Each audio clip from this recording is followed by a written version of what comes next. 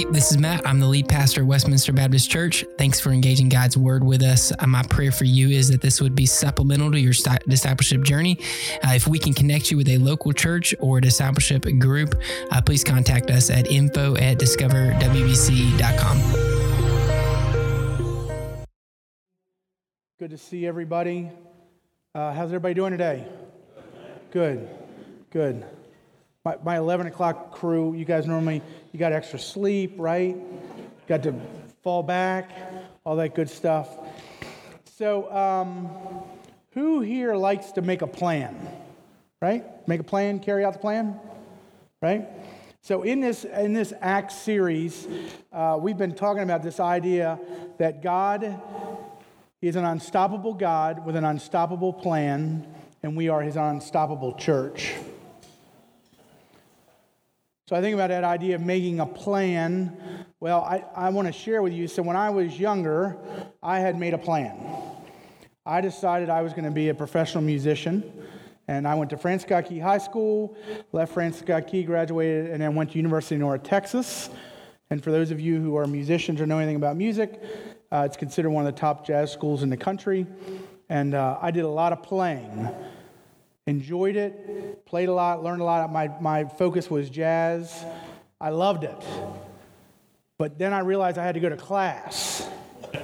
And my plan kind of fell apart at that point. I actually failed out of school and came home with my tail between my legs to my mom and dad and went, "Hey, guess what I just did with your money?" Woo! Well, that plan didn't go well either. But I think about this, and the reason why I tell you this is God had a plan for me. So when I got home, Mom and Dad said, "You got to do three things. You got to get a full-time job. If you're not going to go to school, you got to get a full-time job." I said, "Okay." Got to go back, start going back to church with us. Okay, I'll go back to church. And they said, "And we want you to meet this pastoral counselor in Catonsville, and he'll going to run you through a series of tests, blah, blah, blah." I said, "Okay, great." So as I tell the story, it seemed like I met with a guy for like 7 years. I think I only met with him 3 times. It was a struggle. I was doing Myers-Briggs, all this kind of stuff. Anyway, so he said to me, he goes, "After doing all these tests, getting to know you, let me tell you what I think God has in store for you." I said, "Hit me. Let's see what we got." He goes, "I think you should be a full-time pastor." I said, "You're out of your mind." Didn't listen to that, went and ran restaurants and so forth. Anyway, eventually went to seminary and so forth. But here's why I bring this story up. We love making a plan. Some of us even like following through on the plan. Okay? Sometimes we just like making a plan just to make a plan. God's plan is always greater, and God's plan will always play out. We're going to learn in Acts 15:36 through 16:10. We're going to see this idea that Paul and Barnabas had a plan. That got changed. Paul then had a plan. That got changed. God's plan, He will carry it out. He is an unstoppable God with an unstoppable plan. And in this day and age, where we tend to have a little bit of a henny penny, the sky is falling kind of mindset. Oh my gosh, what's going to happen next? New person in office or, whatever. God is still in control. He will carry out His plan no matter what gets in the way. So I want you to be thinking about our main point, and this is this idea of despite us, despite opposition, despite rules and regulations, all those kinds of things, God is still an unstoppable God with an unstoppable plan, and because of that, we are the unstoppable church. Don't forget that. Okay, so let's dive into Acts 15. In our first verse, Acts 15:36. After some time had passed, Paul said to Barnabas, "Let's go back and visit the brothers and sisters in every town where we have preached the word of God and see how they're doing." That's a good plan, right? Anybody here for discipleship? I hope so. We're a church obviously focused on Christ, but our main goal of carrying that out is through discipleship. Paul and Barnabas have a good plan. What we're going to find later, though, is they couldn't quite figure out the team and how that was going to play out. One of our first takeaways, and I think you need to understand this, I know it's been hard at 53 years old. I struggle with this at times. Just because I have a good plan does not mean it's God's plan. It's one thing to say you have a bad plan and God overtakes that. It's another thing to go, but God, I thought I had a good plan. Well, he's probably saying you do have a good plan, but it's not the plan I have for you. And I think that's what Paul and Barnabas are going to run into here. Paul's plan was to go back and visit people, but God's plan was to move to parts unknown. So let's move on to verse 37 and 38. Barnabas wanted to take along John Mark. Your Bibles might say Mark, possibly, but John Mark. But Paul insisted that they should not take along this man who had deserted them in Pamphylia and had not gone on with them to work. So, ladies and gentlemen, we have our first confrontation, right? A difference of opinion. Classic conversation. The choice between two things. Possibly the idea of disqualifying a person who has had a major blunder or seeking to restore someone back into ministry. It's a plan that has, you think about this issue, it's happened to churches for thousands of years, right? Similar thing. I often think about, I try to, when I read the Bible a lot of times, and especially some of these Bible characters, I try to put myself in their place. And I was thinking to myself reading this, I'm going, what do you think Paul and Barnabas thought? I don't like opposition. Glenn will tell you, Matt will tell you when we're in a pastoral meeting and I'm like, nope, I think we should do this. I think I got the right idea. What's Paul and Barnabas thinking? It's not in Scripture, but I often think, what are they thinking? Like, is Paul going, Barnabas, you're nuts? Barnabas going, Paul, you're crazy. Okay? A difference of opinion. Here's what's important to take away for us as a church. We are going to have differences of opinions. We are going to have disagreements. What's crucial is how we interact in and amongst those disagreements. Very, very important to understand. Okay. We'll talk more about that towards the end. So verse 39, they had such a sharp disagreement that they parted company. Think about how bad that disagreement probably was. And Barnabas took Mark with him and sailed off to Cyprus. So here were two dedicated men who had just helped bring unity to the church, and yet they could not settle their differences. I think about, Matt was preaching last week on what took place with Paul arguing about circumcision not being a way to salvation and so forth. Like, I feel like these guys left with this great victory. Like, woo! And then what happens next? Disagreement, right? So often it happens in the church. Happens outside the church too. Happens in our marriages. Happens in our friendships. Had this great high and now a difference. Let me make something clear though. It makes sense that Barnabas would side with John Mark. As we learn in Colossians, we see that they're cousins. Barnabas was eager to give John Mark another chance to serve the Lord and to prove himself, maybe from his fault of not going on that last trip. So you see John Mark's side. Well, then you got Paul's side. Paul's like, I'm not taking that guy. He flaked out last time.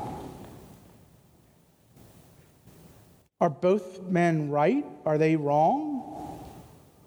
I think they're both right. But a major difference of opinion. So that word disagreement is perioxum, which could mean kind of a blow up between friends, or this idea of contention. They had contention with each other. Obviously, it wasn't going well because they immediately splits up. They immediately split up.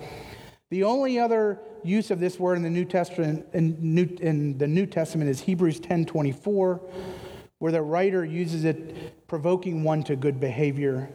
The word leads us to believe that this was a heated disagreement.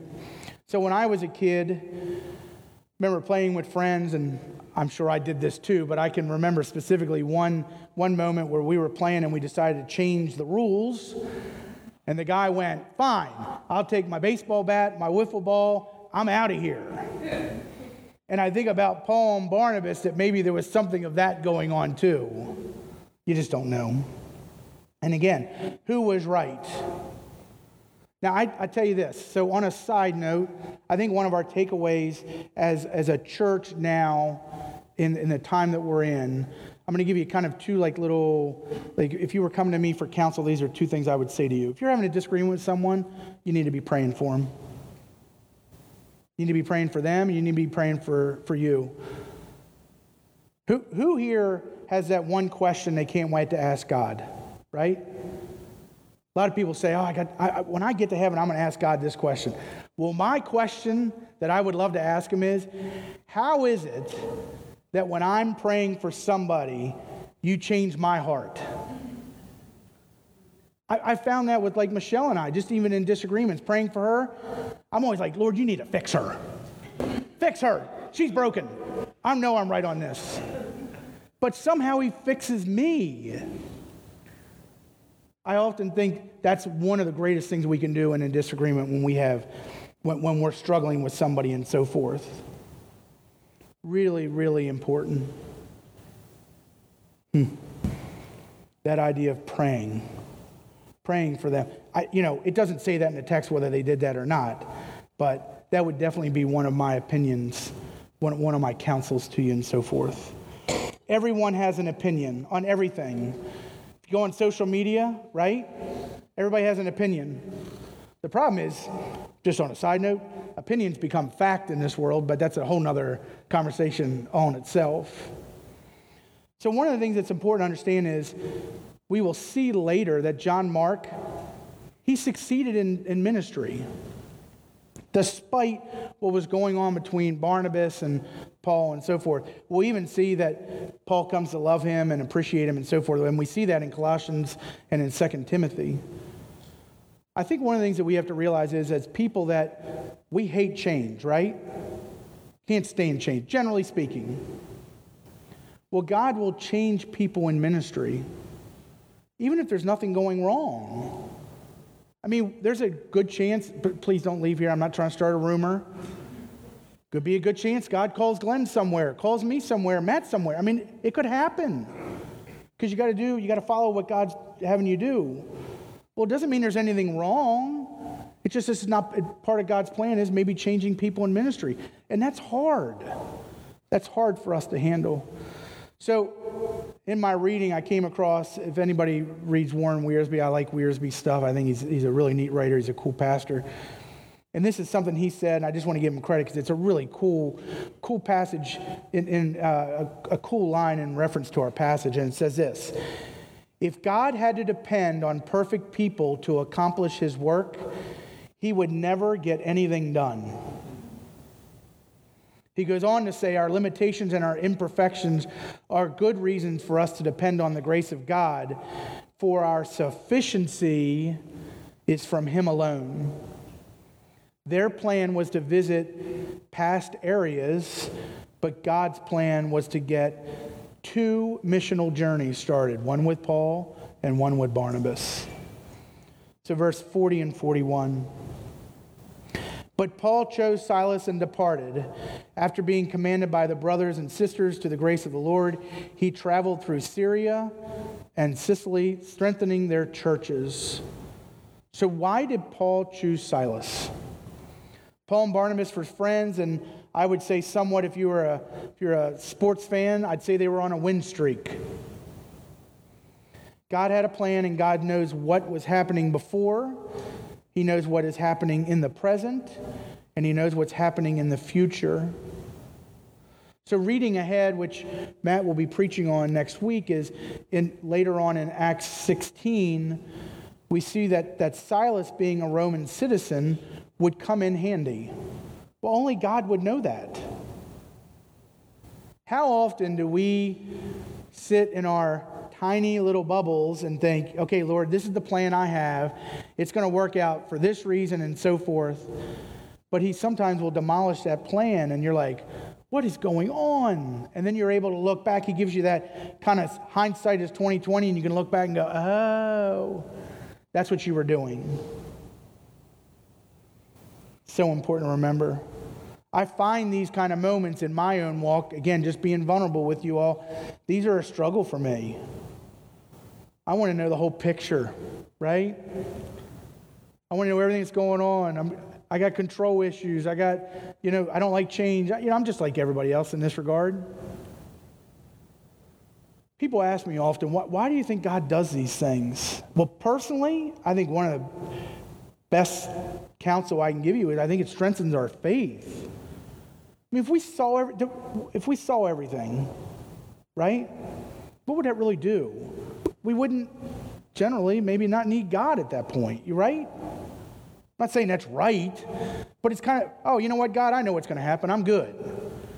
Instead, this idea of being able to clinging to Him, relying on Him, and so forth. So important. So what happens to Barnabas? So Barnabas doesn't really appear in Acts again, and I read one commentary that kind of saw this as kind of a punishment for him. I don't agree with that. Like, that's interesting. I don't think he was being punished. What I think is, and I think it's very clear, Luke excluded him from the story not on purpose, but simply because he's carrying out what God is doing through Paul and so forth. We later learn in Paul's writings, as in 1 Corinthians 9:6, that Paul names Barnabas as a great example of one who gave a lot of himself for ministry. Barnabas was a great example. And specifically, it's also important to note that Barnabas, maybe his most important role was his influence on John Mark's life. John Mark would be somewhat part of Peter's ministry and later again with Paul. And this is important for us as a church. It's important for us as a body of believers. God calls some of us into public ministry, preaching, having our name known, writing books, and so forth.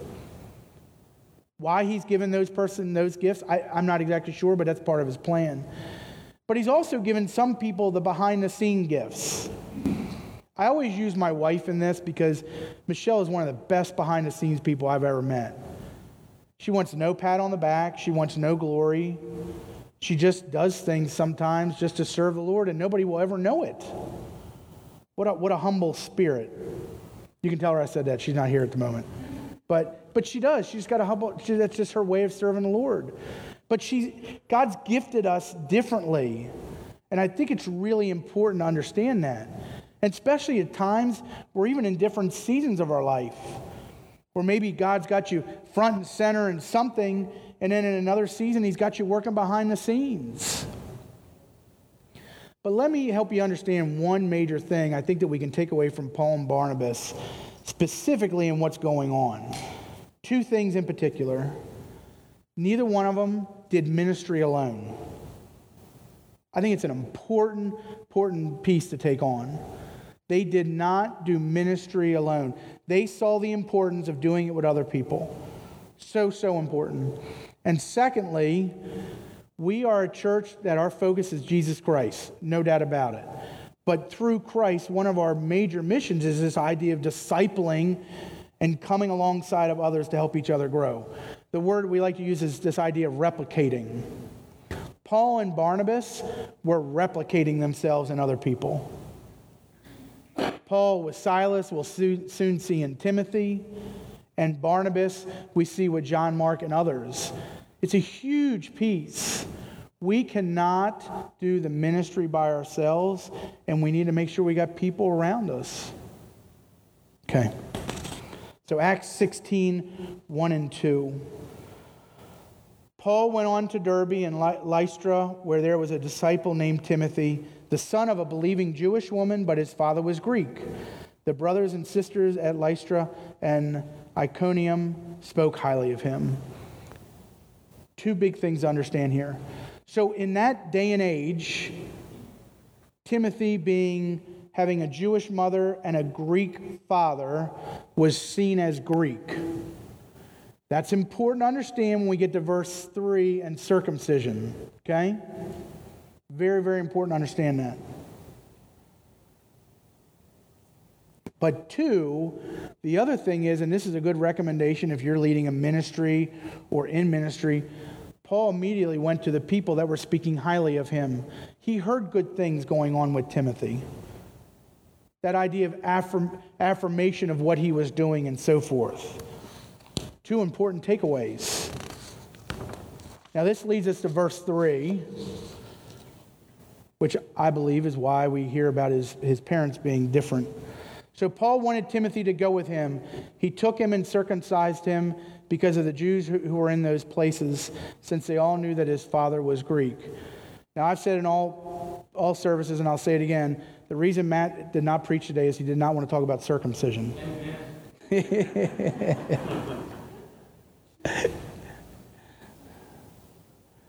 So, the Bible does not contradict itself. I'm going to give you that statement first. So why was Paul in the previous chapter arguing about circumcision, where now he's saying Timothy should be circumcised? Well, hopefully this helps you. Previously, he was arguing the idea of circumcision being a way for salvation. You with me? So that idea of, and you can take away circumcision and put it whatever word you want in there.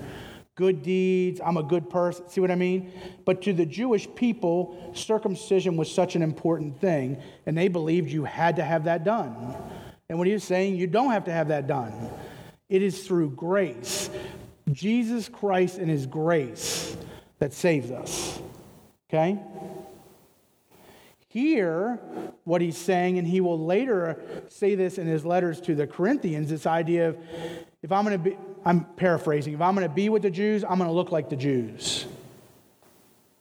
So what he's saying is for Timothy really to be accepted, generally speaking, he would have to be circumcised. Man, it'd be a little bit easier as a kid than it would be as an adult, right? But he believed that it was important for that to happen. So I think of when I was younger, and this story's kind of stuck with me, Ron DePriest, who was a Hell's Angel. I heard him speak at Jesus 76 or Jesus 77, which is now called Creation. Anyway, but I remember him sharing his testimony about how he came to know the Lord, and that he believed his role was, even despite the Hell's Angels wanting to kill him because he was so high up, that he wanted to continue sharing the gospel with the Hell's Angels. And he would do it privately. And literally hundreds of Hell's Angels were coming to know Christ. But he said, but I'm going to keep my motorcycle, I'm going to keep my tattoos, and I'm going to keep my leather jacket because I got to look like one of them. I think that story kind of applies to this. That's why Paul circumcised Timothy. It had nothing to do with salvation. It had to do with that he would look like the Jews. Now, in a room this size, I'm assuming there's probably somebody in here that doesn't know who Jesus Christ is. So I would say this to you, let me take something off your shoulder, off your back right now. There is nothing you can do to work your way up to heaven. You cannot build a ladder, a staircase, an elevator high enough to get there. It is through the blood of Jesus Christ and what he did on the cross. It is through his grace that we place our faith in him. I had somebody say to me when I was younger, and I've always loved this idea. It's that we need to ask him to be Lord over our life, right? Father, Lord over me. Take control, because what I'm doing, it just ain't working. So I'd also say to you, if you're that person right now, love to talk to you after the service. We've got other people. Even just turn to the person beside you. I'm sure they'd share a great story of how Jesus Christ has saved them from themselves. Just keep that in the back of your mind. It's because of his grace, not because of circumcision. So verse 4 and 5, as they traveled through the towns, they delivered the decisions reached by the apostles and elders at Jerusalem for the people to observe. So the churches were strengthened in faith and grew daily in numbers. The decisions were meant to be obeyed. This was important. This means that Gentile Christians should not be circumcised and subject to the kind of quote, quote, wholesale obedience to the Mosaic law. They weren't Jewish. And the example I gave you is kind of like what Rhonda Priest was saying about, but he still needed to look like them. That's how he could relate. But Gentile Christians should follow those laws that apply to them. Things like idolatry and sexual immorality and so forth. The churches were growing through the preaching and the teams that Paul put together that God had sent out, not because of the issue of circumcision, but because it was finalized that you didn't have to be circumcised. I think they probably thought there was going to be no more arguing amongst the Jews and the Gentiles. I'm sure that didn't stop things, but really, really important. So verse 6 and 7. They went through the region of Phrygia and Galatia. They had been forbidden by the Holy Spirit to speak the word in Asia. When they came to Mysia, they tried to go into Bithynia, but the Spirit of Jesus did not allow them. Passing by Mysia, they went down to Troas. Here we see Paul being forced to change his plans again. Paul had an idea at the beginning. Me and Barnabas, we're going to go back and visit the old churches we've been to and so forth. Probably hit Chick-fil-A on the way home, right? They had this cool kind of idea, and God just went, not going to happen that way. And here we have again. Because look, let's be honest. Paul's saying, I want to go to Asia and share the gospel. It's not a bad idea. It's what we're all called to do. But this is not what God had intended. Some would say, in my readings, I was discovering that maybe possibly the reason for these interruptions could have been hostility and persecution that could be awaiting Paul. It could also be because of the major difficulties he felt early on in his missional journeys. Either way, and I want to reiterate this again, God had an unstoppable plan. And he would carry that out by using any method he could to get Paul and his team on the right track. Lastly, before we move on to our last couple verses, I want to hit on one thing. Whose Bible says Spirit of Jesus in it? Anybody? Right? Spirit of Jesus. So let me touch on this rather quickly for you, but I think it's just important because you might be going, I just don't understand why that's there. When I was reading this, my first thought was Spirit of Jesus. Where does that come from? So we believe it's the only time we see that it's really used that way, the only time the Holy Spirit is called the Spirit of Jesus. And let me read specifically what the commentary said, because I think I can read it better than me trying to explain it to you. This is appropriate in the light of Acts 2:3, where Peter states that Jesus fulfilled the promise of the spirit of prophecy and placing God's Spirit on his disciples. And then he goes on to say this. Luke is teaching us that Jesus continues to be involved in the life and ministry of his followers. And this is really a great takeaway. And this expression is another great example of Luke's high Christology. The idea of who Christ is. He's putting Christ, because you got to remember, us as the readers and the Jews, they just didn't think of Jesus that way. What Luke is saying is, no, he's up here. Like, he's the King of Kings and so forth. I hope that helps a little bit. If you want to dive in deeper, come find us and we can dive in deeper to that. But I just think it's important to touch on why it's there. So verse 9. During the night, Paul had a vision in which a Macedonian man was standing and pleading with him, cross over to Macedonia and help us. So some see this as maybe a vision or possibly a dream or maybe something crazy going on in his sleep.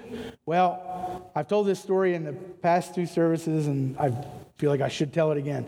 So anybody who knows me, my wife will tell you, I'm a crazy sleep person. When we went to Watermark, Michelle even warned Matt and Glenn, if you sleep with my husband, it could get a little weird at night.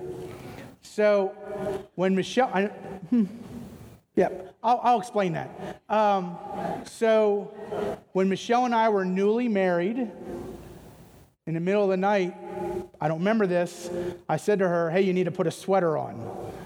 She goes, what do you mean I have to put a sweater on? I go, you got to put a sweater on. Like I was panicking. So she goes, put the sweater on. We wake up the next morning and I go, what do you got a sweater on for?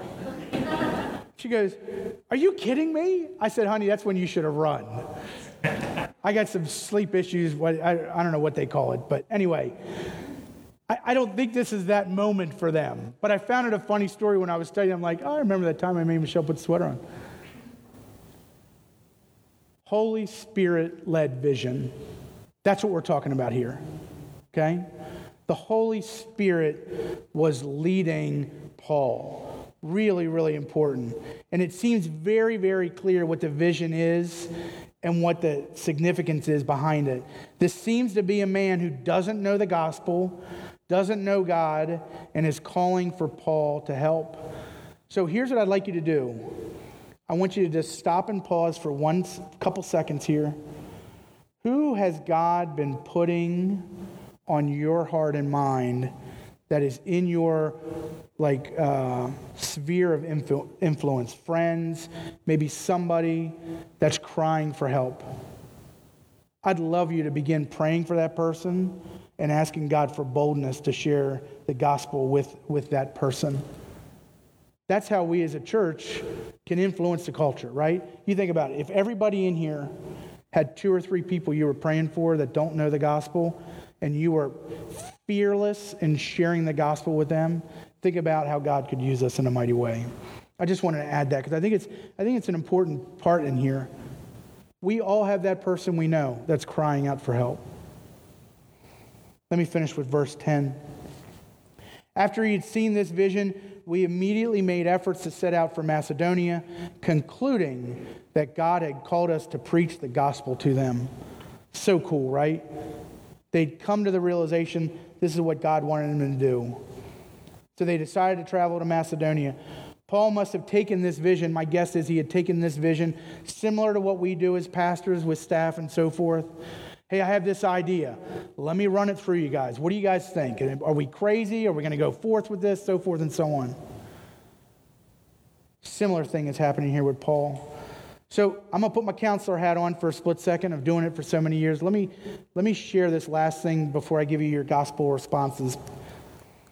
In counseling, I've had multiple people over the years share with me that they've seen visions, that God's given them a vision. Now, I'm not saying he can't give you a vision. I'm not saying the Holy Spirit can't do that. But I think you need to run it through a filter.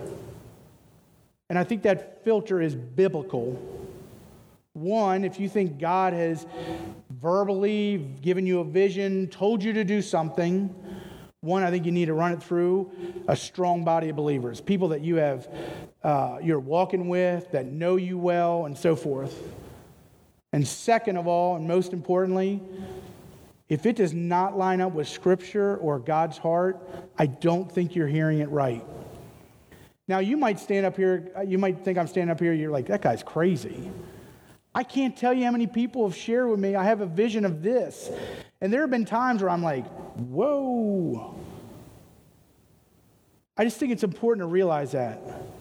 If it doesn't line up with Scripture and you're not running that through, like if I had some vision, I feel like God's telling me to do something, I'd say to Matt and Glenn, I'd say, hey, can we get in a room? Can we pray about this? I want to give you my thoughts. Because I've had people say some really crazy stuff about what they think God's telling them to do, and it just doesn't line up with who he is. So I just wanted to give you that piece. I know it may seem awkward at this point, but I just think it's so important to understand that. I think that's what Paul's done. Paul had a vision. He probably came back and said to Silas and Timothy, hey, here's what I think we're called to do. Okay? And they obviously were on board because it says, we did this. We moved forward and so forth. Okay. So let me give you your gospel responses. Three pieces here. As followers of Jesus Christ, we need to share the gospel inside and outside the church. I think this passage is just bathed in this idea that we have to move forward for God, right? He doesn't need us to, but we need to for him, right? We need to share the God. We need to edify people inside the church, help build them up so that we can gather, grow, and go, right? We can move outside this church like a rocket, excited to share the gospel with others. I think that's non-negotiable. I think that's what we're called to do as a body of believers, and that's what we're called to do as a church. Second, as followers of Jesus Christ, we will have disagreements. It's how we react that is so crucial. I cannot stress with you enough, I believe there's two things that I would say I stand on a hill about. One is how we look to the outside church, to people outside the church, and our disagreements and our conflict, and how we look in our marriages. I really believe that one of the things that we can do for God's glory is when we have disagreements and conflict, we handle them biblically, we handle them with love, so that the church, people outside the church are going, well, that's much better than the way I'm doing it, right? And it's attractive to them. Similar with our marriages. Our marriages look different. I think the problem is we look just like the outside world at times. And I'm top of the list. I've done it. But I think we're called. It's how we react to each other that's so crucial. And lastly, as followers of Jesus Christ, we need to be led by the Holy Spirit. Now, I know I'm not the fastest guy in the room, but I sometimes think that I can outrun God. That I can run before him. I'm like, come on, Lord, catch up. I got a great plan. That is so contradictory to being led by the Holy Spirit. We need to be led by the Holy Spirit. Hence why there's so many parts of Scripture that say, wait on the Lord, right? He knows what he's doing, folks. He goes before us. He understands what's going on now. He understands what's going to happen in the future. Being led by the Holy Spirit, how we act in our disagreements, and sharing the gospel to those inside and outside the church. Those are our big takeaways from this passage. And hopefully, those are things you'll apply to your life this week and the coming weeks. Let me pray for us. Father, we thank you, Lord, for your word. Father, I thank you for the strength and the wherewithal you gave me today, Lord. Father, you are so good to us. As we sang that song earlier, Lord, the goodness of God. You are faithful, Lord. You are loving, caring, compassionate, giving. Satan wants to tell us that you're a hoarder, but we know you're a rewarder. Father, thank you, Lord. But Father, specifically when it pertaining to the gospel, Lord, thank you for what your Son did on the cross for us. May we never take that for granted, and would we share the good news of your Son with others, Lord. Father, we love you, and we lift this up to you in your Son's holy, precious name, the name of Jesus Christ. Amen.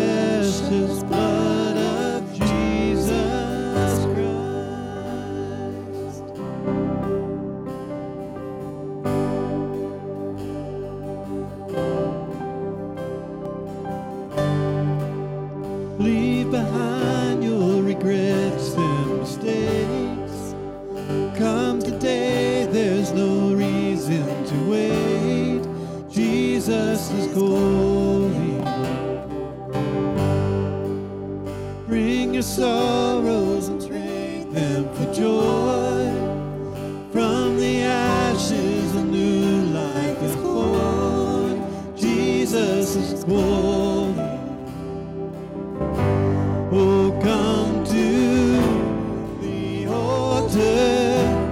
The Father's arms are open wide. Forgiveness was bought with the precious blood of Jesus Christ. Oh, come to the altar. The Father's arms are open wide. Forgiveness was bought with the precious blood of Jesus Christ.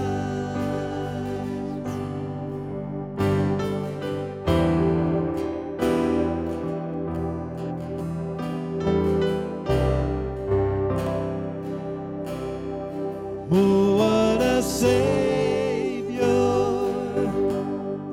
Isn't He wonderful? Sing hallelujah! Christ is risen. Bow down before Him, for He is Lord of all. Sing hallelujah! Christ is risen. Sing that again. Oh, what a Savior! Isn't He wonderful? Sing hallelujah! Christ is risen. Bow down before Him, for He is Lord of all. Sing hallelujah! Christ is risen.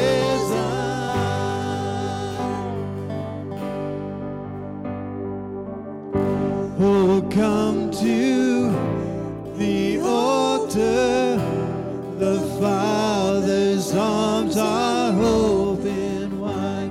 Forgiveness was bought with the precious blood of Jesus Christ. Oh, come to the altar. The Father's arms are open wide. Forgiveness was bought with the precious blood of Jesus Christ.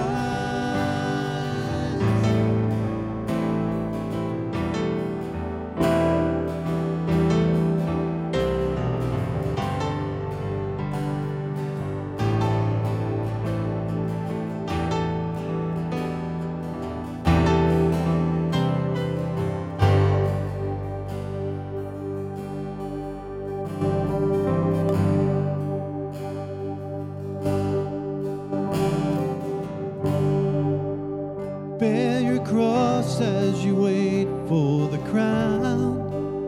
Tell the world of the treasures you found.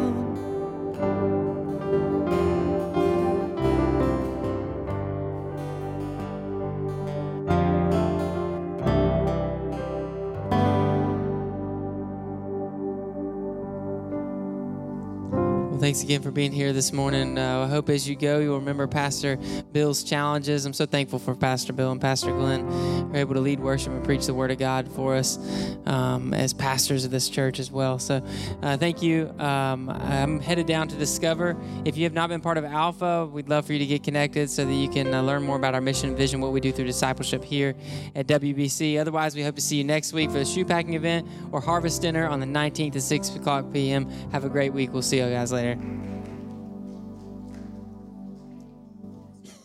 You have any questions about the sermon or would like to know more about following after Jesus, please contact us, and we would love to talk more about your relationship with Christ and how you can grow in your spiritual journey.